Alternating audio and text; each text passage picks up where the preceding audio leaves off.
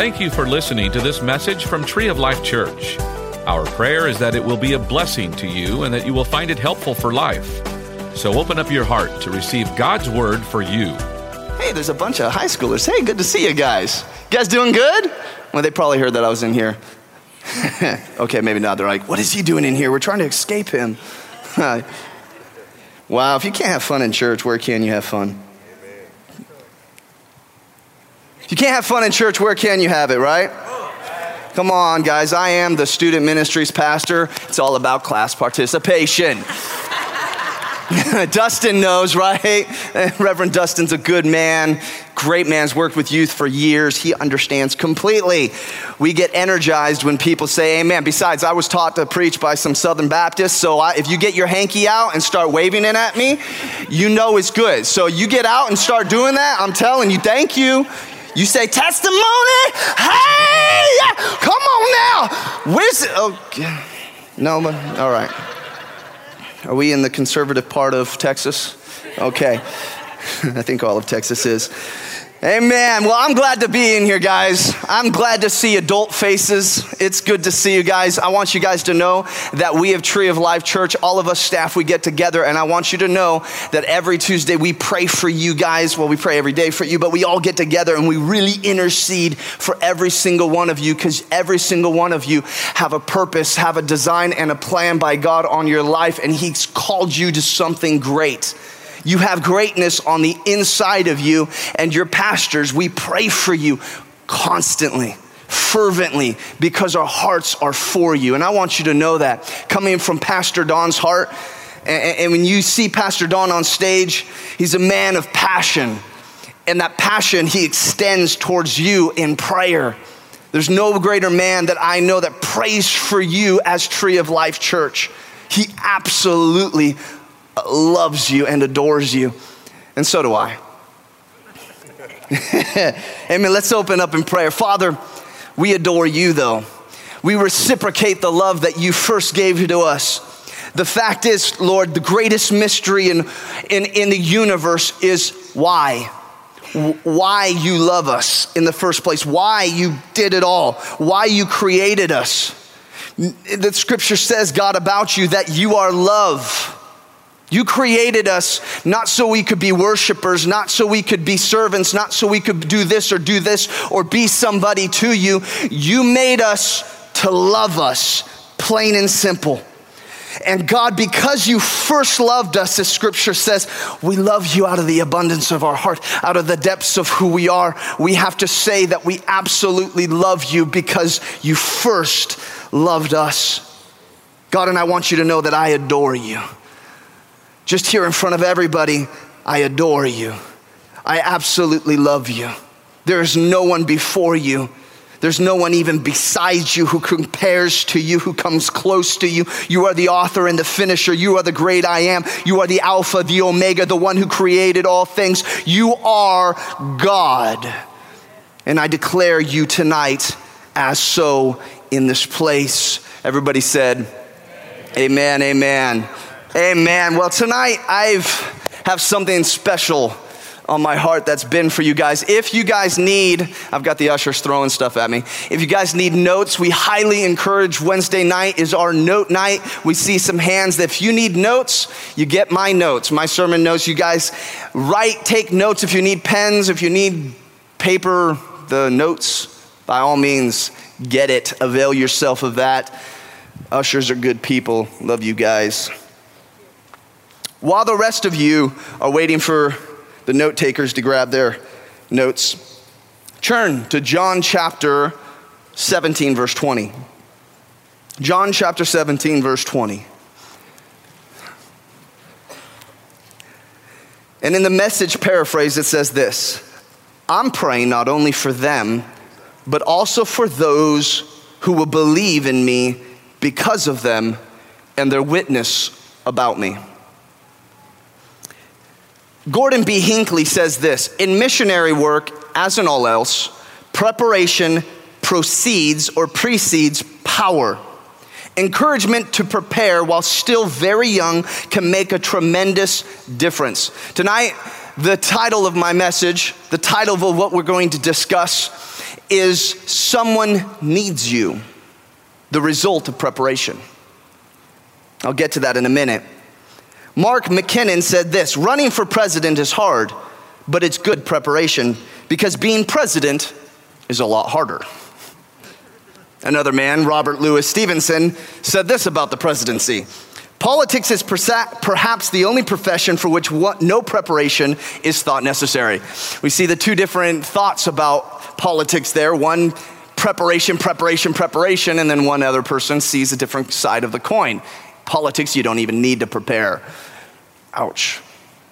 But the cold, hard facts is preparation is one of the most important things in every one of our lives that we need to do. Let me tell you a story. There was once a young boy who took care of animals as his chore. Every day he would open the sheep pen, which sheep stayed in at night, and he would let the sheep out. The pen was dirty because the sheep would defecate in it all night and then roll all up in that. So when he would open the pen, he would call the sheep out by name. He would then take the sheep as it was coming out and groom it by hand. He would take off the dung, he would take off the insects, he would take off the parasites, he would clean up their wool every single day, and he would call them out. And as shepherds know this, do we have any shepherds or herders of any cowboys? Do I have any cowboys? Come on, we're in Texas. No cowboys? Anybody's ever heard of cattle? Come on now, I've even heard of cattle. I'm from California. Come on now, thank you. At least, yeah, okay. So what they would do though is your animals, especially sheep, they would understand who you are by your voice. They would know you're their shepherd by your voice. And shepherds, they're notorious for singing. Some of them don't have singing voices, so they would whistle, and their sheep literally would learn to come to them by their whistle or by the sound of their voice. It's very important. This is very important. There's a reason why Jesus said in John chapter 10 that the sheep hear his voice and they know his voice. Verse 24 and 27. See, there's an important role that every shepherd had, and that was that the sheep knew his voice and he would call them out of the pen. See, at night they were put into these pens to keep them from predators. And sheep notoriously are filthy beasts. And they would be in this pen scared out of their wits, peeing and defecating all over themselves, and they would roll in it. And my grandparents had sheep. I know this. I hated the sheep pen. It was... not a big fan of sheep, but I'm a sheep anyway. So the shepherd would call them out. He would open them up, and they would stay in there until he would call them out. Shirley, come here. Billy, come here. Harry, come here. You know, and he would call them out one by one, and he would groom them and clean them, pull off all the ticks, all of the parasites, all of the dung, and all of the filth that they would accumulate through the night. He would clean them by hand, and the sheep loved it. There's a reason why David said about God that he is our shepherd. See, the song we sang was a good father. See, he is our good shepherd. See, the state of the sheep, and this is a side note completely for you guys, free of charge. When David was talking about the sheep and the shepherd, see, you would know he was a good shepherd by how good looking the sheep was. If the sheep was fat, if it was white, if it was happy, that means a shepherd was a good shepherd. If it was scrawny, if it was malnourished, if it still had dung on it, if it was thirsty and ugly, it didn't have a good shepherd. God's our good shepherd. What state are you in? Did you hear me? God's our good shepherd. What state are we in? And you might be looking at yourself and thinking to yourself, man, I'm having a hard time in life. I'm feeling weak. I'm feeling famished. I'm feeling now malnourished. I'm feeling sick in my body. I'm feeling impoverished. I can't handle the stresses of life. I want you to realize that we have a good shepherd. And our good shepherd takes care of us. See, I read a really great book, A Shepherd's Look at Psalms 23, one of the greatest shepherding books in the world. And it's actually a pastor who was a shepherd who took care of sheep because he wanted to be a better pastor. And he would tell stories of these sheep that would run away from him. And they were the runt, they were dirty, they were malnourished, And he would always chase after it and would never come to him. Never, ever. He said it was a really stupid sheep. And there was one time that it jumped off a cliff and got all tore up, and just because it didn't want to come to him, all the other sheep ran to him and like he fed them and junk. And this one sheep wouldn't come. Whoever feels like that one sheep. Ouch. But it happens. But see, the thing is, we have a good shepherd. So this one boy, he would take the sheep out and he would groom them because he was a shepherd. It was an unglorious job being a shepherd, just to be honest. In society, shepherds were kind of, they were out there. They're out in the hills. They're good. They're out there. They're smelly. They're stinky. They live outside. They're, not outcasts, but they're a necessity. Who's ever seen Micro and Dirty Jobs? He was just across the street a couple years ago filming his gig there. But it was like a dirty job. Nobody wants to do it, but it's a necessity. That's what a shepherd was. It wasn't glorious. But this boy, he never complained about it. In fact, when he was out in the fields, when he would be in the midst of his boring life, he would be writing songs and he would hum and he would sing. And even he made a makeshift instrument while he was out there. He would write songs. And there's extreme, satisfaction in taking a sheep to some grass and standing there. Looks like you're good. Some water right there. Come on.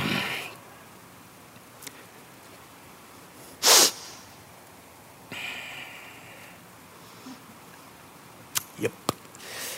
That's his life. That was the life of a shepherd. Lots of boredom, lots of time on their hands. That's what sheep do. They take their time. They wander. They're not very smart beasts. But see, he never complained though. He never did. And I want to tell you something, because he never complained and he did, he always took his job very seriously. There was a time that an animal came and a predator came and tried to take his sheep away, and he fought off that animal. The second time, another one came and he fought off that animal. So 2 amazing events in his life. I fought off this animal. Excitement, boredom. Excitement, boredom. More boredom. More boredom. More boredom. More mundane. Pastor Josh, why are you talking about this? You'll see in a minute. That boy's name was David. I'll get on with the story. He became one of the greatest kings of all time in history. David, everybody knows about David, secular and Christian, Judaic, Muslim. Everybody knows about David. David was the junk. Am I right? Yes. And see, he was famous because he prepared himself. Did you know? Because he took care of the sheep and he prepared the sheep and he took care of them and he fed them and he did all these things and he put himself into loving on these sheep and caring for them, that he was being trained or grooming himself, preparing himself to take care of a nation. See, his preparation of the sheep, of his time, was to prepare to take care of, his people. See, when he fought out the lion and the bear, it prepared him, even though he could have been like, Dad, you made me the shepherd and I almost died today from a lion. I'm 9 years old, man. Who does that? Well, apparently they did. But it prepared him to fight a giant, which prepared him to fight the Philistines for the rest of his life, which prepared him to fight the Jebusites and the Perizzites and all of the other sites in his nation that kept attacking him constantly. He was under attack constantly, but you know what? He knew perseverance. He knew how to protect his sheep. He knew how to take care of his sheep because he took seriously his time to prepare before he even knew what he was preparing for. I'm going to talk to you about preparation tonight. John chapter 17, verse 20 says it again. I'm praying not only for them, but also for those who will believe in me because of them and their witness about me. See, I want you to look back a few verses in verse 6, and we see that it's Jesus praying. It's his prayer in the garden, and he's praying for his apostles, those who he discipled for 3 years. See, he's taking this time, and see, Jesus is the one, he states in verse 6, let's go there, that they have kept the word and received the word. Jesus was praying for them before he prayed for those who would come through their witness. See, Jesus was praying for them before he was praying for us, because he knew that if they spent the time preparing themselves, we would come through them. Somebody is waiting for you. Somebody is waiting for you. See, the apostles spent 3 years with Jesus. 3. Now let's just say they spent all the time that they could with him. Peter was married, so you know that he wasn't with Jesus 100% of the time. He didn't leave his wife. He spent 3 years with Jesus. Let's just say 8-hour job. He still spent more time with Jesus than most of us because he probably didn't call in sick, I imagine. Be healed. Anyway. And so you know that none of them were probably sick. And so they spent 8 hours constantly with Jesus 7 days a week. That's a lot of time spent with Jesus. That's a lot of time preparing for something. But here's the thing. The disciples who became the apostles, they didn't necessarily know why they were training under Jesus. They just knew that they wanted to. They didn't know why. You know what they thought? They're like, oh, any day now. Any day, Jesus is going to put on a sword, put on a helmet. He's going to get on a horse or donkey. He's going to go kill some Romans. Any day now. Any day. Jesus, why are you healing that Roman's servant? Oh, come on, Jesus. Seriously. His disciples, they thought he was going to conquer the Romans and establish his kingdom on earth in that moment. They were preparing for something, a preconceived idea. See, they had this idea that was going to happen, but see, everything turned upside down for them and their ideas when Jesus died on the cross. Jesus died on the cross and he showed them, because for 3 years he'd been giving them parables, telling them, listen, no, this is what's going to happen. I'm going to die. 3 days later, I'm going to rise from the dead. And guess what? I'm going to ascend to heaven. I'm going to send my spirit. He's going to reside on the inside of you. I'm not going to leave you alone. You're not going to be orphans. In fact, you're going to start a movement that will be everlasting and will encompass the entire world. Acts chapter 10, verse 3. Acts chapter 10, verse 3. About the 9th hour of the day, he saw clearly in a vision an angel of God coming in and saying to him, Cornelius. Now, obviously, we're talking about a man named Cornelius. And when he observed him, he was afraid and said, what is it, Lord? So he said to him, your prayers and your alms have come up for memorial before God. Now send men to Joppa and send for Simon, whose surname is Peter. He is lodging with Simon, a tanner, whose house is by the sea. Get this. He will tell you what you must do. 3 years Peter spent with Jesus. And in one moment, when Jesus died on a cross, Peter's world was turned upside down. And he came in that moment and realized something. Acts chapter 10, verse 9, skip down. The next day, as they went on their journey and drew to the city, Peter went on to the housetop to pray about the 6th hour. Peter realized something about his time with Jesus. He saw preparation. Peter realized how important being ready in season and out was at this moment in time. In fact, he had something to say about it. 1 Peter chapter 3, verse 15 says this in the Message paraphrase. Through thick and thin, keep your hearts at attention, in adoration before Christ, your master. Hear this. Be ready to speak up and tell anyone who asks you why you're living the way you are, and always with utmost courtesy. Keep a clear conscience before God so that when the people throw mud at you, none of it will stick. They'll end up realizing they're the ones who need a bath. Be ready in season and out of season, Peter said. Be ready in season and out of season. You can see it in the book of Acts all the time. Peter and John will be walking to the temple to do their normal everyday routine of going to pray when suddenly a man who's crippled at birth is standing there. Hey, can I have $1? And Peter says, I don't have $1, but what I do have, rise up and walk in the name of Jesus. He was prepared in season and out of season. He prepared. Even though he didn't necessarily know the mundane, the activities that Jesus were doing, he had preconceived ideas about why he was doing what he was doing. But he knew that after Christ died and revealed these things, he knew what he was preparing for. Who's got a job? in here? Anybody have a job? I have to ask that. I'm a student ministries pastor. A lot of students don't have jobs. If you have a job, who likes their job? Raise your hand. Everybody's gonna lie in this moment. Okay, good. I'm happy for you. Now, have you ever done something in your job that is completely mundane? I'll say nicely, mundane. I was gonna say stupid, but I'm not going to. Mundane, something unimportant, something, anybody has to do anything mundane at work that you don't necessarily know why you have to do it? Anybody? Nobody's been there. Okay, thank you. I told this story, thank you. You're in uniform, by the way, Stefan. Okay, I had a job. My first job, I was 12 years old. I was a janitor, custodial crew. I was a janitor at a church, to be honest. And I told this story to the youth. And one of the things they taught me besides, taking out the trash, cleaning things off of toilets besides all of those things, one of the most important things they taught me was how to vacuum. How to vacuum? That's the most important thing you're gonna teach me? Really?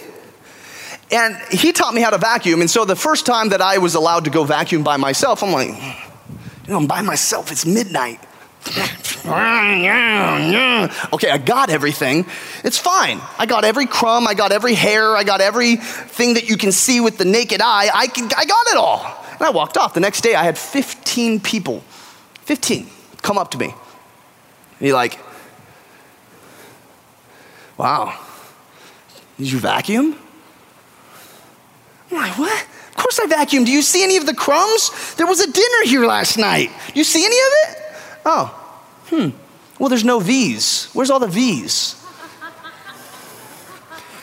What the guy who trained me was every aisle, you do V's or pyramids or W's or however you want to call them, every single row. And you can see them. You can actually look, and they have, every place is different. This church, we have lines. And you'll go and you'll notice this for the rest of your life. Every time you go down the tree, you're going to see them right here. You're going to see them right there. You're going to see them right there. And if you don't see them, you're going to be thinking, oh, they didn't vacuum. But the thing is, our custodial crew, that's their ministry. And I'm telling you, one time I walked on one of their lines right after they did it, and they let me know it. Oh, yeah. And they re-vacuumed my footprint. They took it very seriously. Every custodial crew knows the vacuum. It's important, but I didn't see it as important. I didn't realize it was preparing me. And did you know, because of learning to vacuum and seeing the importance and being, ransacked basically by the people of the church, it was so important. It taught me, I'm not OCD, but there are certain things that I really focus on now, constantly. And it's taught me to be better than where my own standard is, that I will prepare myself or do things above even my own standards. Anything that I do, I look at it and can I do it better than that? Can I do it? It taught me excellence. And so many people in our lives, we just do. And we don't necessarily understand why we do. We just do. When we're not seeing that the level that we're actually putting into it is training us for so much more than just our job. I'm just bringing home money, doing what I do. So, apparently most of us enjoy our jobs. But I'm not calling you. Anyway, we love our jobs, apparently. And so you'll do so much. But have you ever gone above and beyond and seen the fruit in your own life because you went above and beyond? I mean, the more that we prepare, the more that we do, the more God is able to use us. And that's what I'm going to get into. There's a reason why we prepare, guys. And Peter realized that. What a life of preparation looks like is growth. A life of preparation looks like growth. I can tell somebody who prepares for their life, prepares for their job. I can tell somebody who prepares for whatever it is that they're doing. I know somebody who's preparing because I see growth in their life. See, somebody needs you. I'm going to say that again. Somebody needs you. Matthew chapter 13, I'm going to go pretty swiftly now. See, he put parables before them saying, the kingdom of heaven in verse 31 is like a grain of mustard seed that a man took and sowed in his field. Verse 32, it is the smallest of all seeds, but when it is grown, it is larger than all the garden plants and becomes a tree. Now hear this, so that the birds of the air come and make nests in his branches. Somebody needs you. Somebody needs you, somebody needs the kingdom of heaven, it says. The kingdom of heaven is like. Somebody needs you to grow the kingdom of heaven in your own life. Somebody's waiting for you to prepare yourself. Somebody's waiting for you. Do you see the importance of it? So many people place the responsibility for ministering to the pastors, and now here I am, a pastor, saying this. So many people expect us. Well, you're the pastor. You need to do all the work. You're the pastor. You need to get people saved. You're the pastor. You do the ministry. Did you know what Ephesians chapter 4 says? It says that we're here to prepare you, to equip you to do the work of the ministry. Somebody is waiting for you to impact their lives. Somebody in your job, somebody in your home, thank you, somebody in your community, somebody's waiting for you. Did you know that the Bible says that God prepared good works before the foundation of the earth in eternity? See, God's eternal. He lives outside of space, outside of time. God created these things waiting for this one moment in time where you're created, where you're born, where you grow up, and now suddenly He's got this one thing for you to do. Are you ready for it? Are you ready for it? This one thing. It's an amazing thing to me.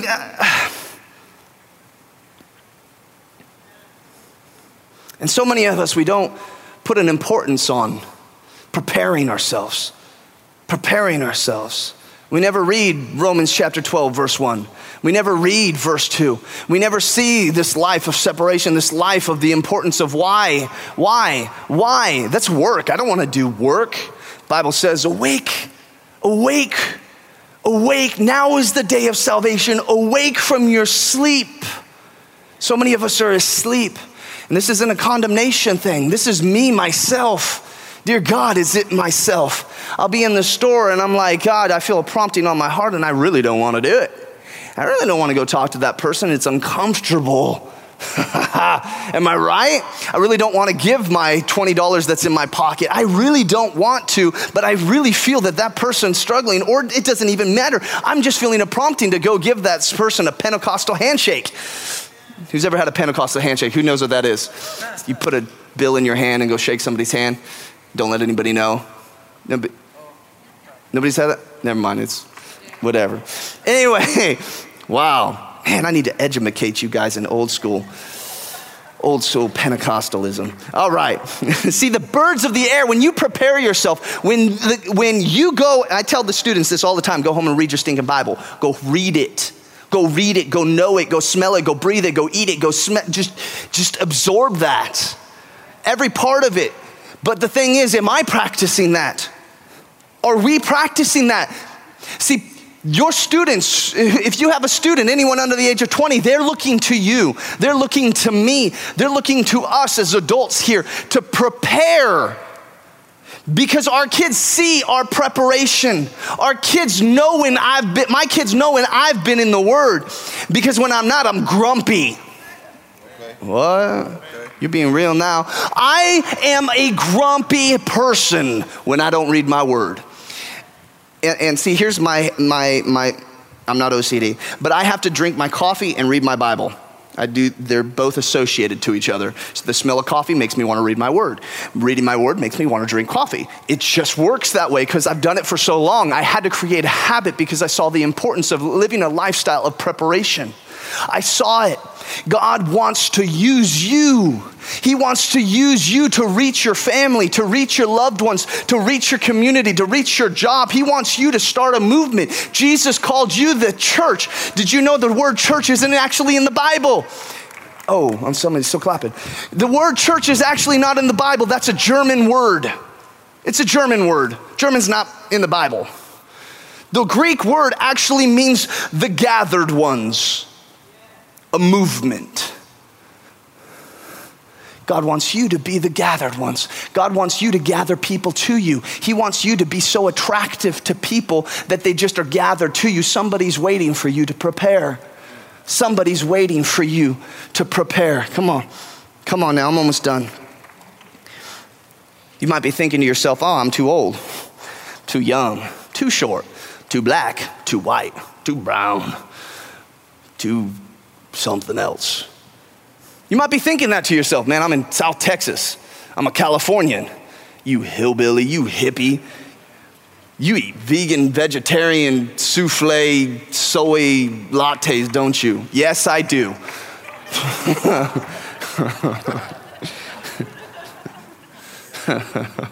But you know what? God saw fit to use me in the great state of Texas. Here I am, some foreigner in Texas, accomplishing his will. See, God's waiting for you. Now, I want you to turn to this. Come on now, everybody over the age of 50, turn to Psalms 92. Okay, maybe some in the 50s are like, couldn't you just say 60? Psalms 92, verse 12, and I'm going to close in a minute with this. The righteous shall flourish like a palm tree. He shall grow like a cedar in Lebanon. Those who are planted in the house of the Lord shall flourish in the courts of the God. I want all the mature people in this place to shout when I say this. They shall still bear fruit in old age. They shall be fresh and flourishing. Come on now, somebody get excited. Don't tell me God can't prepare you for the work of the ministry because you're 75 years old. My grandfather is 83 years old and he still preaches all the time. He's been in ministry for 67 years. Come on now. He is getting more people saved in his 80s than I think in the last 60 years of his life. Why? Because he's prepared himself for so long that God says there is somebody that I can use. God's wanting to say, guess what, man? I want to use you. And you've been preparing yourself. You've been showing yourself faithful. Guess what? You're raising your children just like I asked you to. You're going and doing your job and doing the mundane, but you don't see the importance of it. But I want you to know, BJ, that God's got a plan for you, that God's using you and preparing you even in this place that you're at right now for something great and you don't even know what it is yet. God wants to use you. God wants to use you. And that's good news. We hope that you enjoyed this message. You can find more messages and information about Tree of Life Church at treeoflifechurch.org. We'd like to invite you to come visit us at 5513 IH 35 South in New Braunfels, Texas. Or you can watch us on live stream. Thank you again for listening.